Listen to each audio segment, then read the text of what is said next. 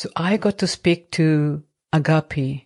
Dr. Agapi Armidas is an anesthesiologist in New York City and surrounding areas, and she has been practicing since 2009. Initially, she specialized in pediatric anesthesia.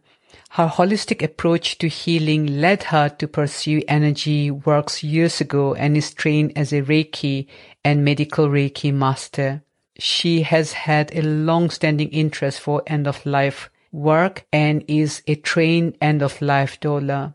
She started facilitating virtual death cafes at the onset of COVID-19 in order to lessen the traumatic impact the pandemic had on everyone, especially healthcare workers. And now she's planning to pursue a formal fellowship training in hospice and palliative care medicine starting this summer.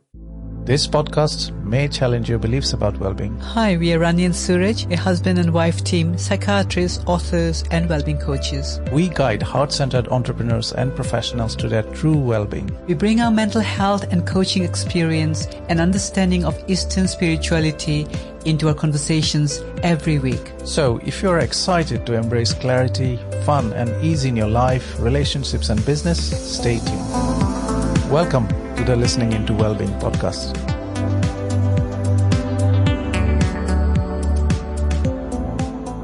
Hi, Agapi. Thank you so much for joining me today for this podcast interview. Really looking forward to it. It's my pleasure to be here, and I'm also excited, and I'm ready. Wonderful.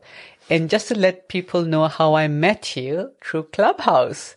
I have been meeting a lot of very interesting and lovely people through Clubhouse recently, and it just feels like we can connect, isn't it, when we hear other people talk, and this is what made me reach out to you.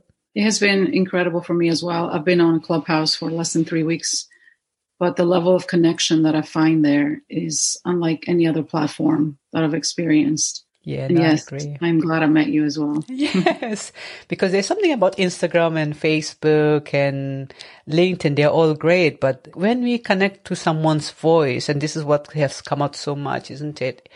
It feels so authentic because you can't hide. You can hide behind a lovely photo and say all the good things, but your voice gives it away and people get the vibes from there.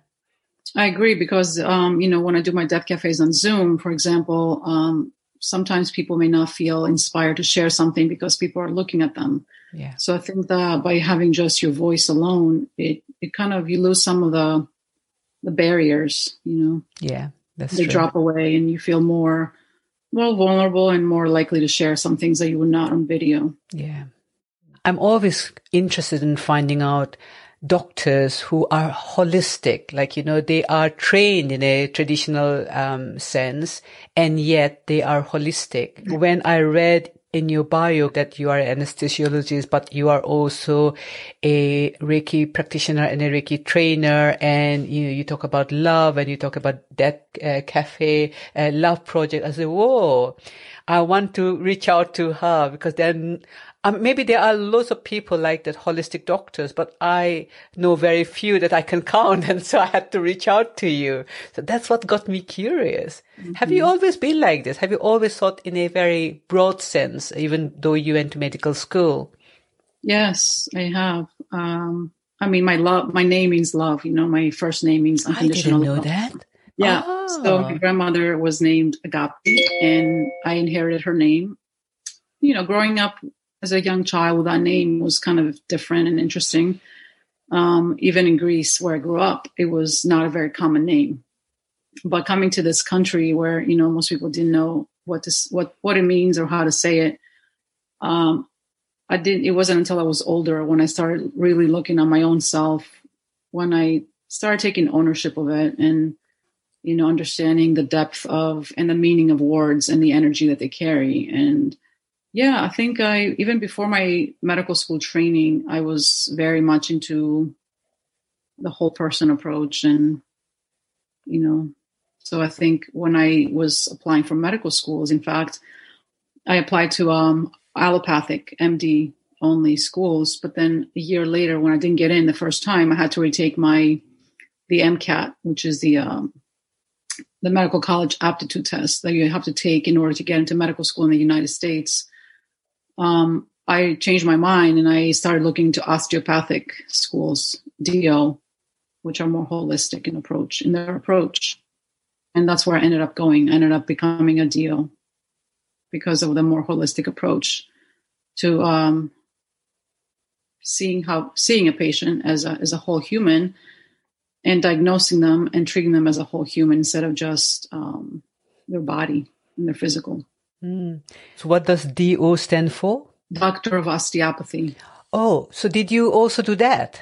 So there are two types of physicians in the United States, allopathic, which is MD, and then osteopathic, which is a DO.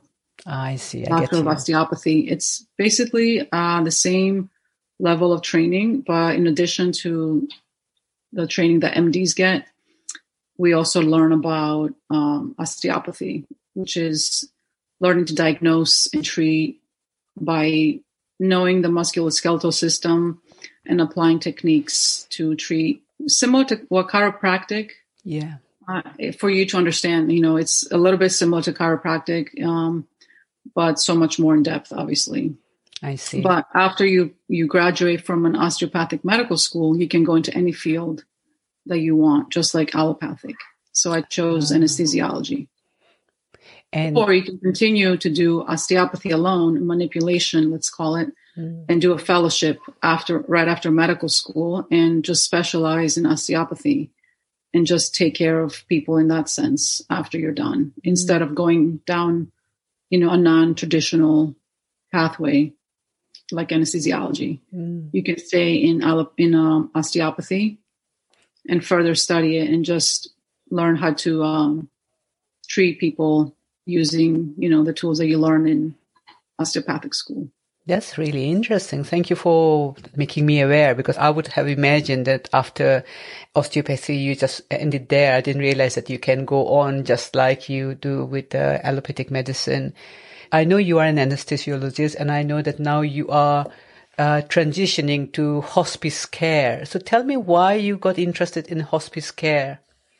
Well, that's a long journey. I remember as a kid, I was never afraid of death and dying. And I also had, have always been exposed to the other side, let's call it, for those that believe, the spirit world. And it wasn't something I chose. It's something that was just naturally happening to me in my life.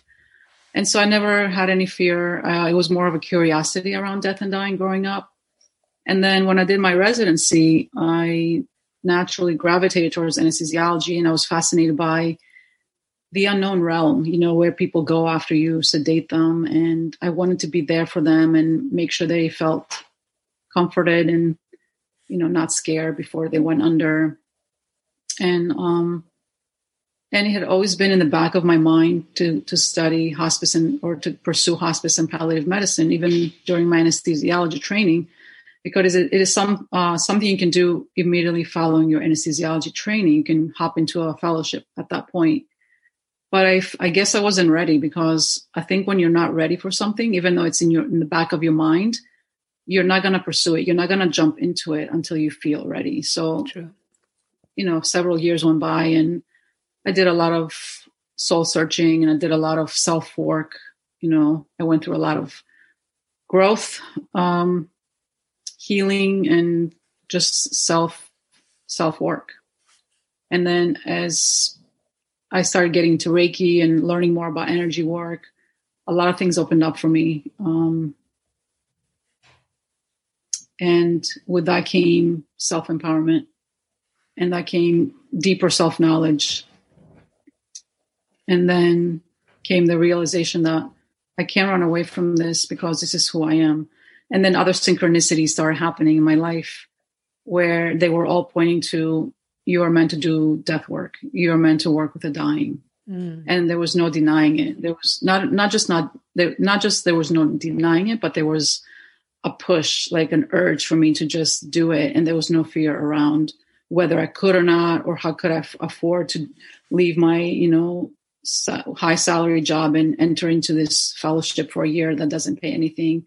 So all that fear disappeared when I knew that this is who I was.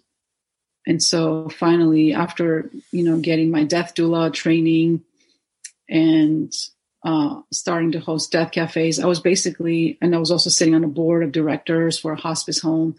All of these things were just me expressing who I was in a non-medical way, because I didn't have the fellowship, but I knew that this was where I belonged.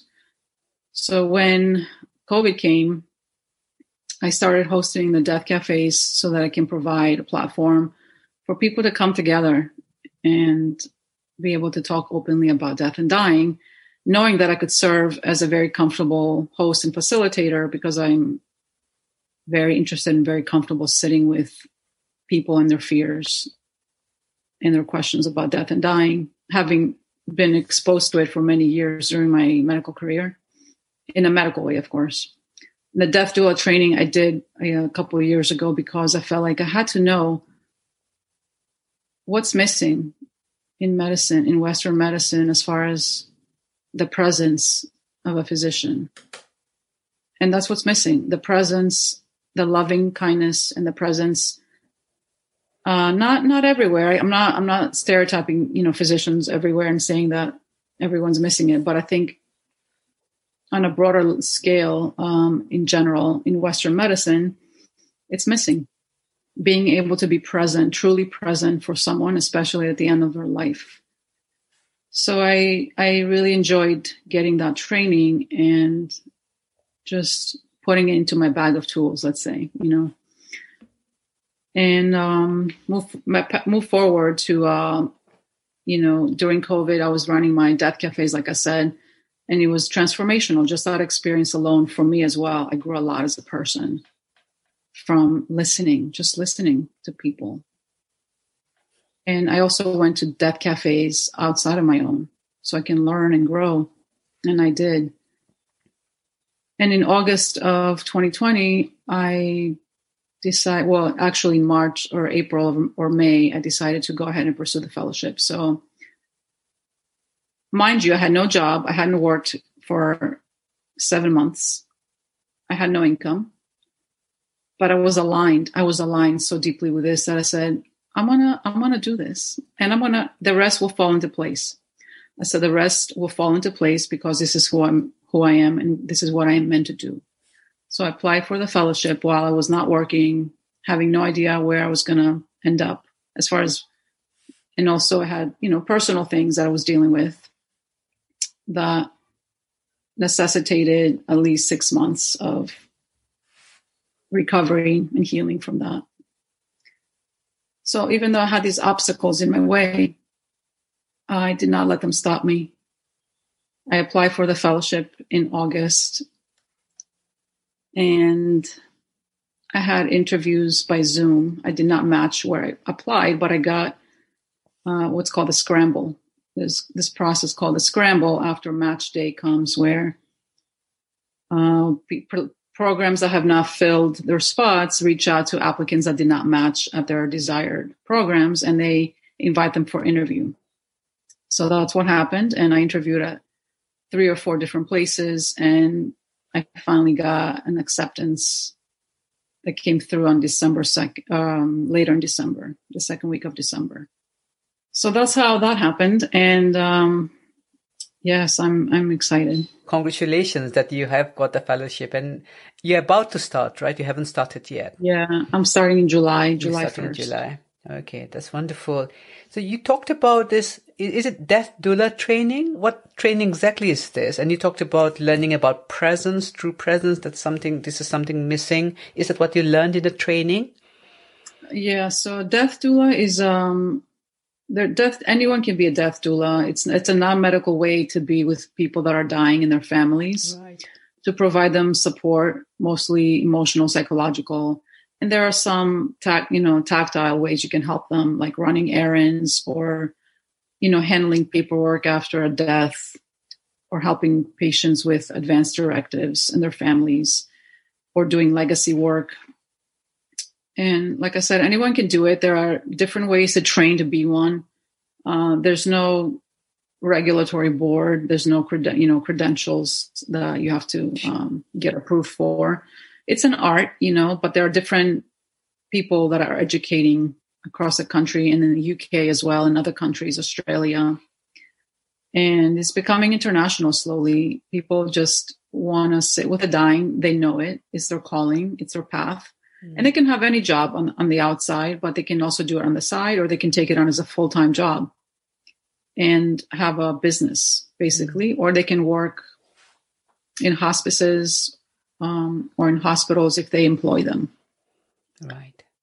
So they learn, about basic physiology of death and dying, as well as, depending on the school that teaches it. It can either be a weekend training, or it can be an online course that you take self-paced on your own for several months. And some places certify you, though, that's sometimes people have an issue with that certification process because everybody has a different certification process. It's not uniform. I see. No, really interesting. I never came across that. It's the first time I heard about that when I read your bio. I want to move on to talking about Death Cafe, because you mentioned that. Before we even go there, I guess I just want to acknowledge that we don't talk about death and dying on a regular basis. It's like, something we don't want to talk about. And sometimes young children become very insecure when they think that, okay, their parents are getting older, and they suddenly have this fear of my parents are going to be older than me, and at some point they're going to die. And so I remember my kids went through this period when they were worried about me dying. And, it's not that I have any health problems or anything at all, or that I was facing some problem. It was just out randomly. I think maybe it was their friends, something happened in school and they were talking about dying, but they came home, and my elder daughter, now she's a teenager, she is 15 years old, but when she was very young, she used to get scared of us even going away somewhere just for an hour or so, just in case something happened to mommy, or if mommy and daddy went out together. Being a doctor, I guess we all have encountered patients dying, but in our profession it's even trickier because, we are talking about very serious untoward incidents where, people kill themselves. And so, especially for, in the profession, when a death happens, which is not normal death, when it's accidental, and if it's something that you think as a professional you should have stopped or prevented, there comes a lot of very heavy emotions with it, like sadness and upset and guilt, and I should have done something more. So there's a whole range of what people think about when they think of death, and I'm just throwing it in because I just want to acknowledge that you can call it's a taboo subject for sometimes for some people, especially if there is a loss of like I said, unnatural death, for example. So I know that when you talk about Death Cafe, you also bring in love. You told me that. So it's like Death Cafe and Death Cafe Love Project. So when I asked you last time, you said, hey, Rani, why don't you go and check it out? So I tried to do that as part of getting ready for this interview. And I came across someone's cafe, and they put 2 lines there that I want to read out, because I'm sure then I would like to hear. I'm sure our listeners would like to hear what you have to say. But this is one of the definition I came across. The Death Cafe gives us a chance to explore our feelings around death and dying. By sharing our stories, we can look at what death and dying means to us and how we want to live our lives, what really matters in the end. That's what they say. And then the other one I came across is the premise was simple. People go along, drink tea, eat cake, and discuss death, not to be morbid, just to raise awareness and to help people make the most of their finite lives. So those are the 2 things I came across. So over to you, Agape. So what would you like to share with people about the Death Cafe? I think the biggest misconception people have about, chat rooms or groups where people come together to speak about death is that it's going to be depressing, and it's going to make them feel heavy and sad, and they don't want to come unless they're in the death field and they enjoy this kind of thing. But what I would say is that nobody leaves a Death Cafe feeling down or depressed. In fact, they leave the cafe feeling inspired and moved and want to come back for more, because they feel like it's a space where they can not speak if they don't want to speak, but they can just feel safe. And they can feel safe to learn and to listen and to speak and share vulnerably, because it's a space where people are respectful and they listen to you and they care. People that come to death cafes are very present, generally speaking, depending on who runs it and how they run it. I run my cafe in a very sacred way, let's call it, because I want to make sure that everybody's seen and heard and feels welcome and feels non-threatened by anyone there, meaning they will be allowed time to speak, without being interrupted. There's no judgment. Nobody's going to criticize you or correct you or tell you that your viewpoint is wrong or that you should do this for your problem. We're just there to listen to one another and to allow each other to be human, and with our fears or, views, and just sit there and be present, because we lack that. Even healthcare workers are, let's say, work in the medical field. A lot of times our significant others or friends or family, they're not able to be present for us. They're not able to, not because they don't love us, because they don't know how to, or because they're not comfortable. And so a lot of times people, they crave that connection, and they crave a place where someone can understand what they're going through regarding death and dying, whether it's in their own personal life or in their workspace. Like as physicians, sometimes I've had physicians and nurses come to my death cafes, and they tell me, you know what, this is so nice to be in a space where I'm understood, where somebody can listen to me without running away when I mention the word death. Because even as physicians, I'll tell you, Ronnie, when I tell my colleagues sometimes, hey, I'm going to be switching to hospice and palliative medicine, and their first reaction may be, oh, why do you want to do that? It's so depressing, and then they run away. So you feel like you're home when you come to these death cafes, because people don't do that. They don't run away. We don't run away. We stay there and we listen and we share openly and safely with no agenda. You bring what you want to bring, and people will listen to you. And that's healing. It's a very healing space. So that's what I want to tell people, is that you walk away feeling enriched, and you walk away feeling like you want to go out and you want to live your life more meaningful, because more in a more meaningful way, because you do realize that it is finite, but hopefully you walk away feeling like your life is more intentional, because you are more aware of death and you're more willing to accept that death is a reality. You are going to proceed with your life in a more intentional way, and you're going to see things differently, and you're going to maybe love deeper, or, talk to your neighbor that you haven't talked to, or look at your dog differently and pet it more, or, be more present and leave your iPhone inside and just see the birds and hear, maybe start talking to your plants. I don't know. Everybody's different, but that's what I would say. It's a gift, really I think. Interesting, yeah. Well, I would never have thought about that cafe like this. I would also, and I'm just being honest here, Agape. So if people had ever mentioned, going to the Death Cafe again, I would have said, that sounds so depressing. It's like there's this thing about taboo topics or a stigma, and we talk about this as stigma against mental health issues, we say, but there's also a stigma about that. And I was thinking, why can't you call it Presence Cafe? I mean, and that's kind of came to me, like, why do we have to call it Death Cafe? Because it seems like you're talking about living life meaningfully and in the best intention. But I guess what I'm hearing is there are lots of positivity cafe of some kind. People are talking about being happy, being grateful, and there are lots of this pop-up cafe everywhere. Even in Clubhouse, you have so many rooms of talking about gratitude, talking about joy and everything. But I haven't come across a place where they are also talking about the reality that at some point we'll all die. And it's like we don't want to talk about that. So, and that can be depressing, but let's talk about gratitude. Let's talk about love. That's wonderful.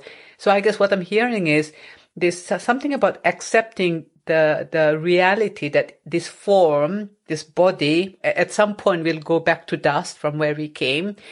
But it's not about being fearful of that and saying, I'm fearful, or I'll just not think about that, or my loved one's dying at any point, because rather be in denial because it's so painful, and I'll just get on with that. I think in a way, what you're offering is, let's be honest about that's the part of reality, and how can we acknowledge that and live a very intentional life while we're still alive. So is that it? Yeah, that's definitely it.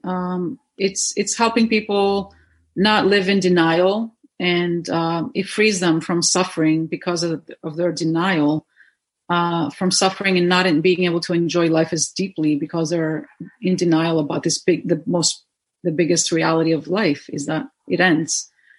And the other beautiful thing that this Death Cafe attracts sometimes is terminal patients, patients that are in hospice, or who are just imminently dying, and they want to have a platform to express their own fears, and that's a different level of learning from people that are imminently dying who are coming to your cafes.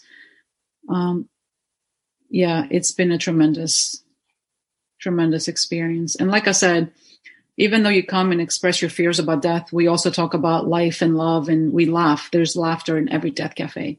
So it's not all dark and depressing. It's very much a place of feeling inspired and hopeful and positive when you leave. And majority of people return. I'm just thinking about who might be searching for things like this. Is it people who have been diagnosed with some kind of condition where they know that life is short, and they have got a label of some kind? Because I'm thinking, if someone is very fit and healthy and they have everything going well, so to speak, relatively, they might not even be looking for something like this. So I just wondered who enters your cafe. So we have such a broad range of ages and backgrounds. I mean, I've had teenagers come, 18-year-olds. Really? Yes, who are just in college, who are very curious about death and dying and are willing to go there and explore that, and they're not afraid. Or they've had an elderly, family member, let's say, who's sick, and they're just exploring that side of, reality and life. And they are very intellectually curious, and but also have had people who are 90, who are healthy, who just know they're approaching, naturally the end of their life, and they're fascinated by the topic because everybody's talking about it, and naturally it's part of their daily thought process. So, and anyone in between, it doesn't have to be. There's a lot of obviously hospice workers that attend because it's their passion and they just want to talk about it in the process their day. And a lot of psychotherapists, a lot of social workers end up coming. Really? That's a big bulk of who comes is psychotherapists, as well as hospice workers. And then the people that are not into medicine or healthcare at all. They're just normal humans who just want to talk about death and dying. And age is irrelevant. And there's a lot of wisdom that comes from any age. Because, age is, in my opinion, is irrelevant when it comes to soul wisdom and what it has accumulated. And I love hearing from all ages and all perspectives. And because we're all humans, you hang your coat at the door, so to speak, when you come into the Death Cafe. We're not there to talk about who we are professionally so much as we are to talk about as humans, who we are as humans and what connects us, And death is that one thing that connects us all.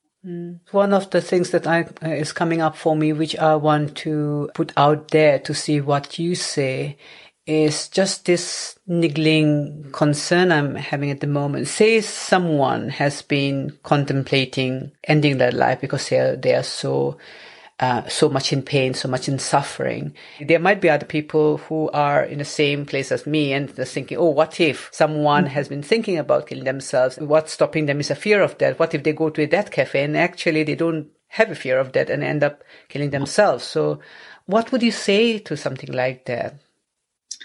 It's interesting you asked because we've actually had a couple people pop in who were suicidal, who would persistently come though, month after month after month.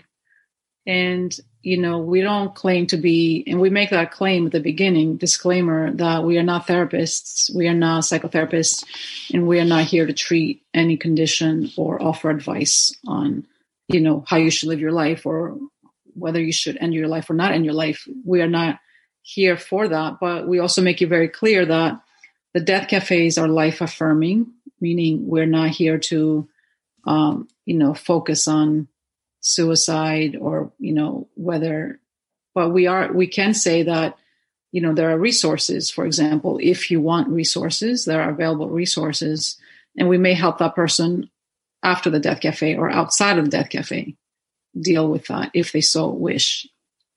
But, everybody has different perspectives on suicide, and it's an open topic. There's no agenda, like I said. So if somebody wants to talk about it, we talk about it.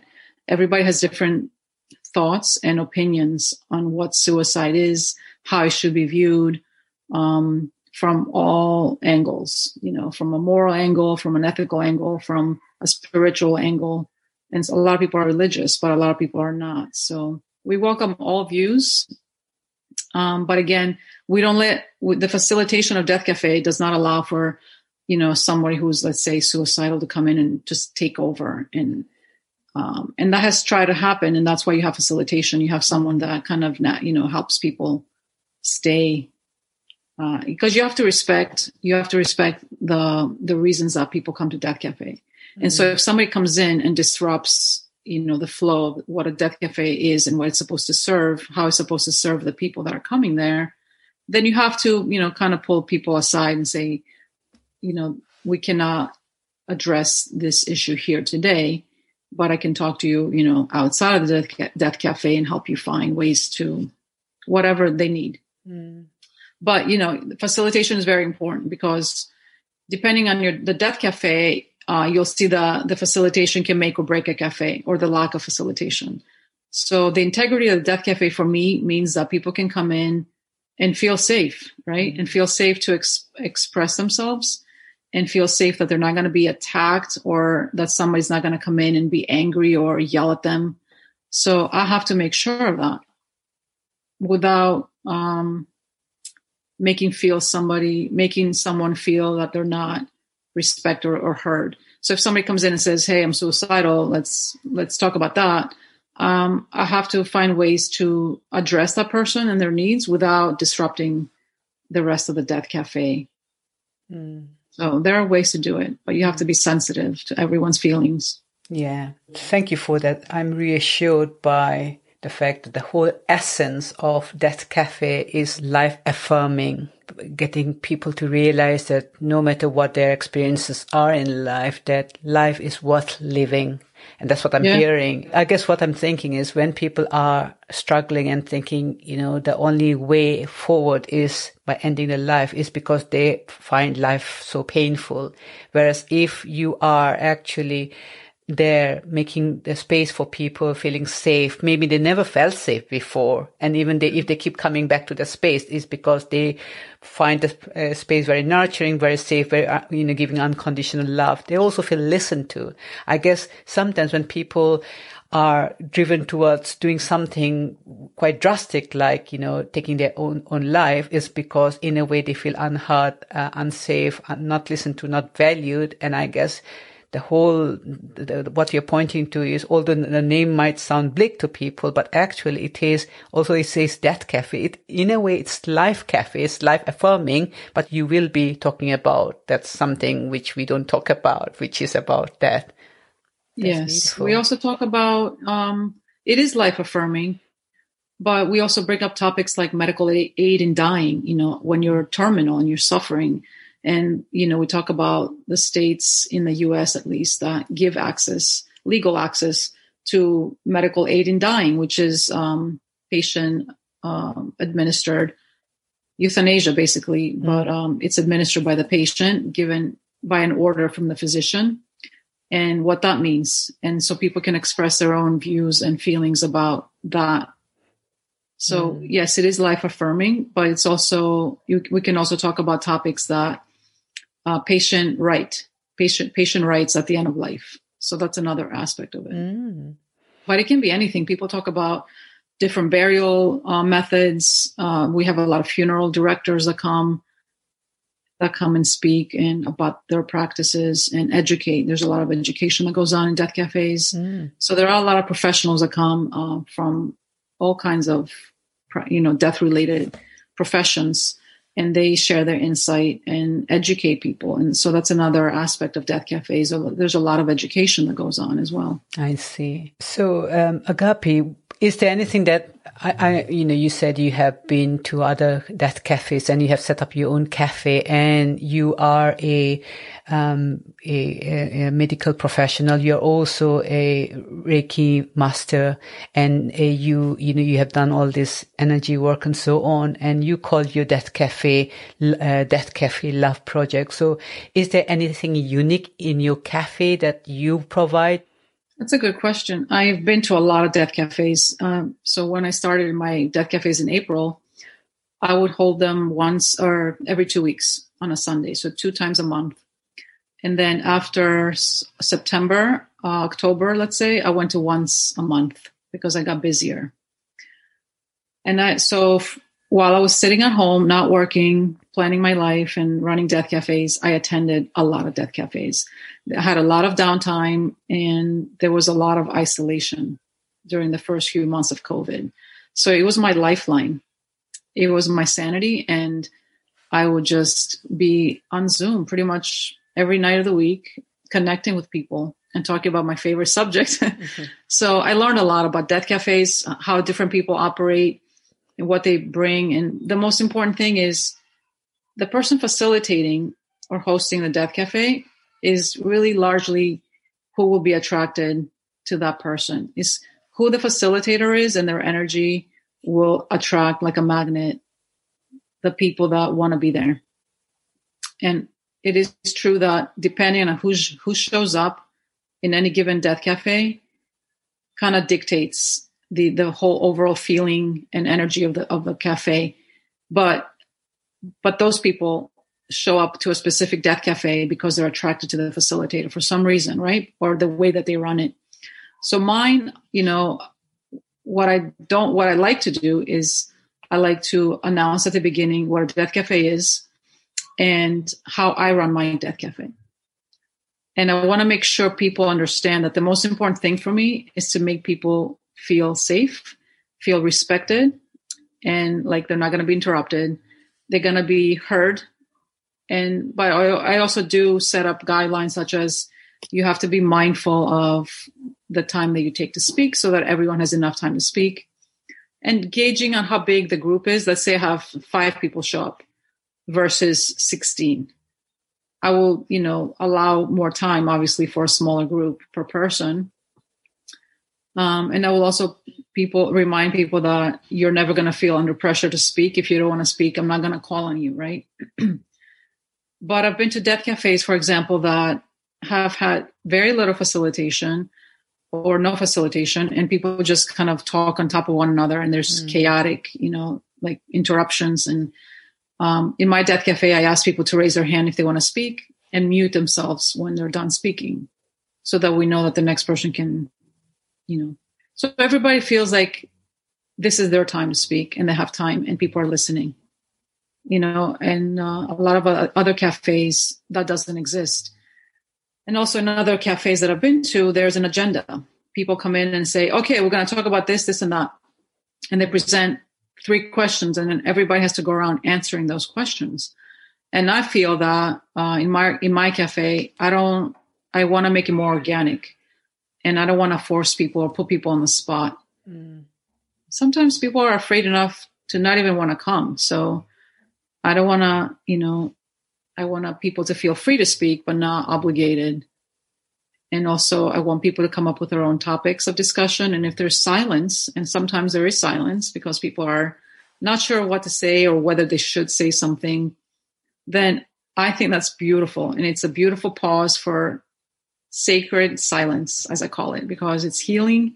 It's an opportunity to sit with yourself and reflect on what has just been spoken by someone else, let's say. It allows time for processing. And it also brings up a lot of uncomfortable feelings, because for a lot of people, silence is very uncomfortable. They don't know what to do with it, because they have to stop and look at themselves, and that's uncomfortable. So I tell people I'm very sensitive to that, because even though I'm very comfortable in silence, doesn't mean that everyone is. So I tell people I tell people what it could provide for them, but I understand that they may not want to go there. They may not be ready for that. So I tell people, if you need to check out, turn the lights off or your audio, video, walk away, get some water, or just sit there. I promise not to make it very long, or to allow it to go, past like a minute. But everybody, the feedback that I get from these natural, organic, silence pauses, because I don't announce there's going to be silence, right? I don't say, okay, let's be silent now. It just happens. And when it happens, it's natural, and I allow it. And if no one speaks for, a minute later, I'll jump in and say, let's talk about that. Or what do you think about this? But I find the feedback I've gotten is very positive, and people welcome it. There's been one or two people that have said, oh, it makes me so uncomfortable. And then I'll say, I understand that, because I've been there too. I wasn't always comfortable with silence, but it's a reflection of what may be going inward, and maybe take a look at and sit with that feeling. Why are you uncomfortable? Have you ever thought about that? And so it's an invitation for growth as well. I loved what you said, how the adjective for the silence, sacred silence. And I guess a lot of people feel very uncomfortable just being quiet or not even doing anything. It's like we need to keep doing something, right. And we have to say something. Silence is not, silence is not good. It's like children talking about feeling bored. I can't feel bored. Boring is, it's not cool. I have to do something. And again, we need to unlearn, isn't it? We need to unlearn that we think we need to keep doing something, or we need to say something, and how therapeutic just being quiet is, or not having anything to say is. Thank you for that. I also want to comment on why I titled it Love Project. Yes, please. It's because during COVID, when we had, I think April or May, when civil unrest started happening in the United States, at least, with the police brutality and the politics surrounding Trump and all the violence that was taking place, and the racial tensions, and the LGBTQ, the tensions surrounding race inequality and gender inequality, there was just so much pain on so many different levels with COVID trauma. And then on top of that, we had, the race violence, the police violence, and gender inequality issues and everything else. And then it spread globally. There were riots everywhere. So I opened it up to the general public, because initially my death cafes were for healthcare workers. But when I saw how much pain there was, I said, no, everyone needs to have access to these platforms, So I titled it Love Project, because I wanted to make sure that everyone felt included, and seen and heard for who they were, for the mere fact that they were human. And that's all that matters to me. In fact, I had written that in my description on deathcafe.com. I said, as long as you're human, you can come. And I said, heck, even if you're not, as a humor. But that's my goal, is to, moving forward in end of life care, is to really target the underserved populations and inject love to where it's needed the most. The people that have never felt it, have always felt like an outsider, or to those people that have never had access to it. So that's why. No, that's beautiful. I also read in your Clubhouse bio, you put one line about love. You said, love is all that matters in the end. It's the only truth. Yeah. Can you say a bit more about that? Love is all that matters in the end. I think I came up with that maybe a couple of years ago, and it just stuck with me. I'm like, this is going to become my motto. And because it is something that I think about all the time, and it's part of who I am. And I said, when people are dying and they are in full awareness, maybe not acceptance yet, but they're in full awareness that this is it for them, their life is ending, there's a lot of shedding that happens. The layers fall off, and you start to see the real person. You start to see what matters, and they start expressing what matters, and they start being less afraid. And you basically start to see their soul more. If you couldn't see it before, you can see it now. And at the last moments, that's all that matters in the end, is how much they've loved, how they were loved. And that's all that they talk about, is the people around them who love them or who they love. And what will remain is their memory and the love, the memories that they made. And so that's where, and we are love, right? We are made from love, and our essence is love, and we go back to that. So to me, that statement is, I say that statement to maybe inspire people in the present, to be in the present, and to remember that we're all going to die. And so why not try to get to that place of love, before we are told we're dying.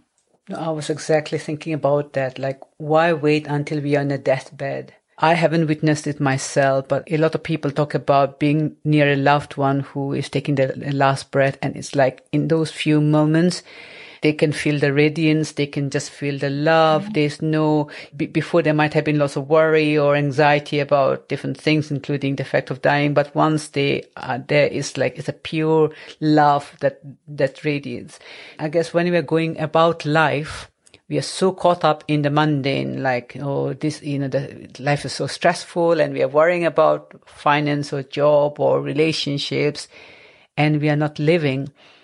If there's an opportunity for us to have conversations like that on a regular basis, where we are not waiting until something happens to us, because it could be very accidental. Even if we are very careful and we are living a very healthy life and everything, something could happen, and who knows, that cuts short this life for being human. And how important these sort of conversations are, about where we just tune in and we look at what's beyond this body, what's beyond this ego mind. And you talked about consciousness when I heard you in the Clubhouse. I'm sure you were the one who talked something deeper than just, talking about problems.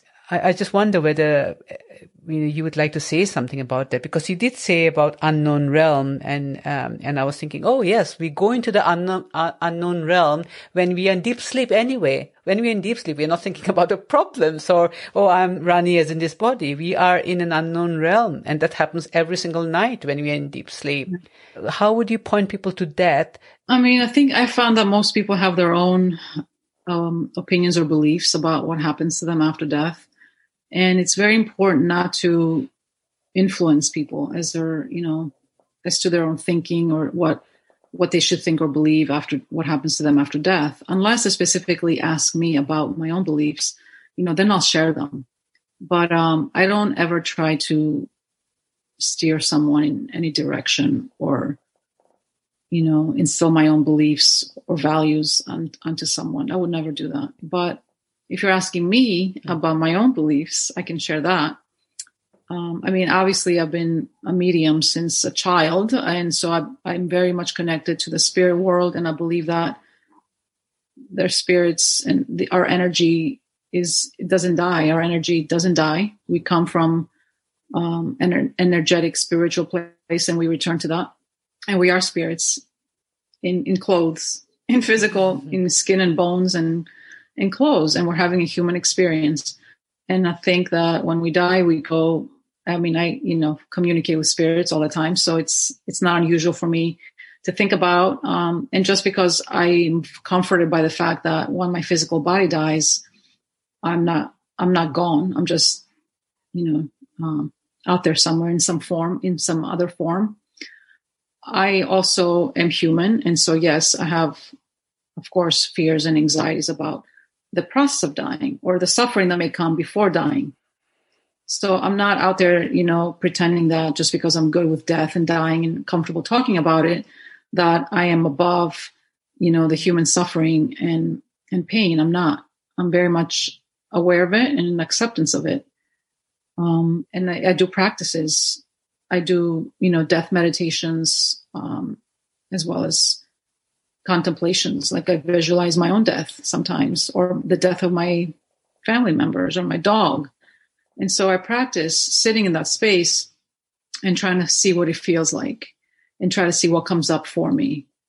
And during COVID, you know, I took it a little bit deeper and I experienced like different layers and levels of feeling, because before it would be like a thought that would enter into my head when I first started doing this practice. And then the thought became a feeling during these meditations, right? And then sometimes, as of recently, it even became a physical sensation in my body when I was, you know, when I was going through these meditations.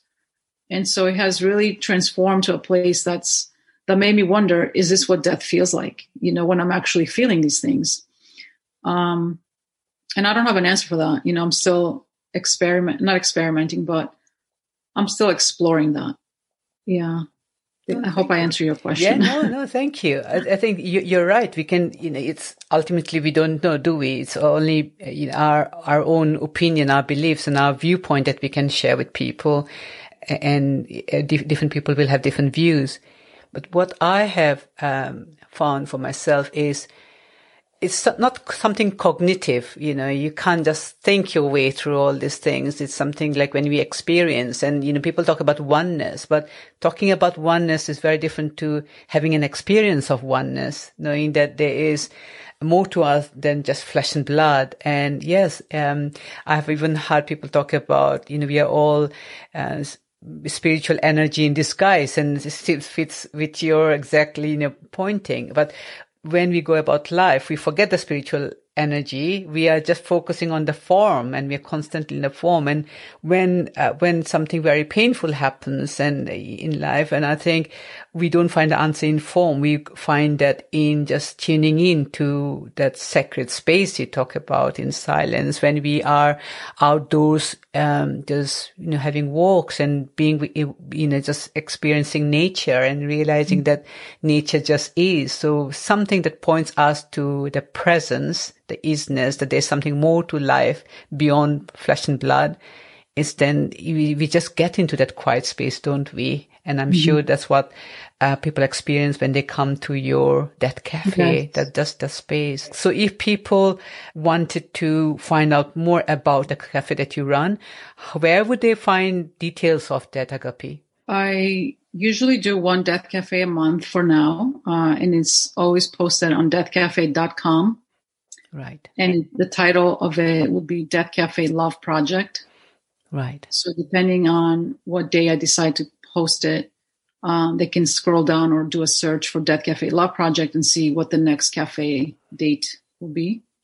And I also I usually post it on Facebook events, and it's public. So it will appear under Facebook events. I advertise on Instagram for at least maybe a week or two in advance. So it's Dr. Agapi. Anyone is welcome to follow me. One final thought to anyone who's listening to this podcast interview. I would say that love is the most powerful force in existence, and it has the power to shift reality. And that's my focus in life and death, is love, and the two are intertwined. So I would think that even if people don't want to talk about death, focus on love. And when you do that, the fear kind of dissipates in general. Oh, that's so beautiful, Agapi. I love it. I would welcome my listeners to definitely check out Dr. Agapi and her amazing work. On Clubhouse too, I'm there too. Oh yes, definitely on Clubhouse. And Agapi and I might be doing a room at some point. We don't know when, but we definitely connect. And if you're curious about Death Cafe Love Project, check into the next one that she might be running, and it's only once a month. So yeah, we'll post it soon. It might be the second or third Sunday in April, and I will be posting it soon. So check in the next week. Fantastic. One more thing I'm going to just quickly say is that a lot of people that do death work, they don't want to use a euphemism. They want to use the word death because it's death, and they don't want to sugarcoat it or, make it sound more pleasant, because they want people to really accept it. Yeah. And be, aware of what it means. Yeah. Thank you so much, Agapi. Really lovely to talk to you. It was a pleasure. So I have to be honest here. Initially, when I knew I wanted to ask Agape about Death Cafe, and I had some concerns about this term called Death Cafe. It sounded so bleak. It sounded so depressing. Why would people want to have a cafe and talk about death? And I was so pleasantly surprised following my conversation with Agape, the way she explained it. We talk about mental illness being a taboo subject and having stigma, but the same is the case for death. And I really found her view on it refreshing.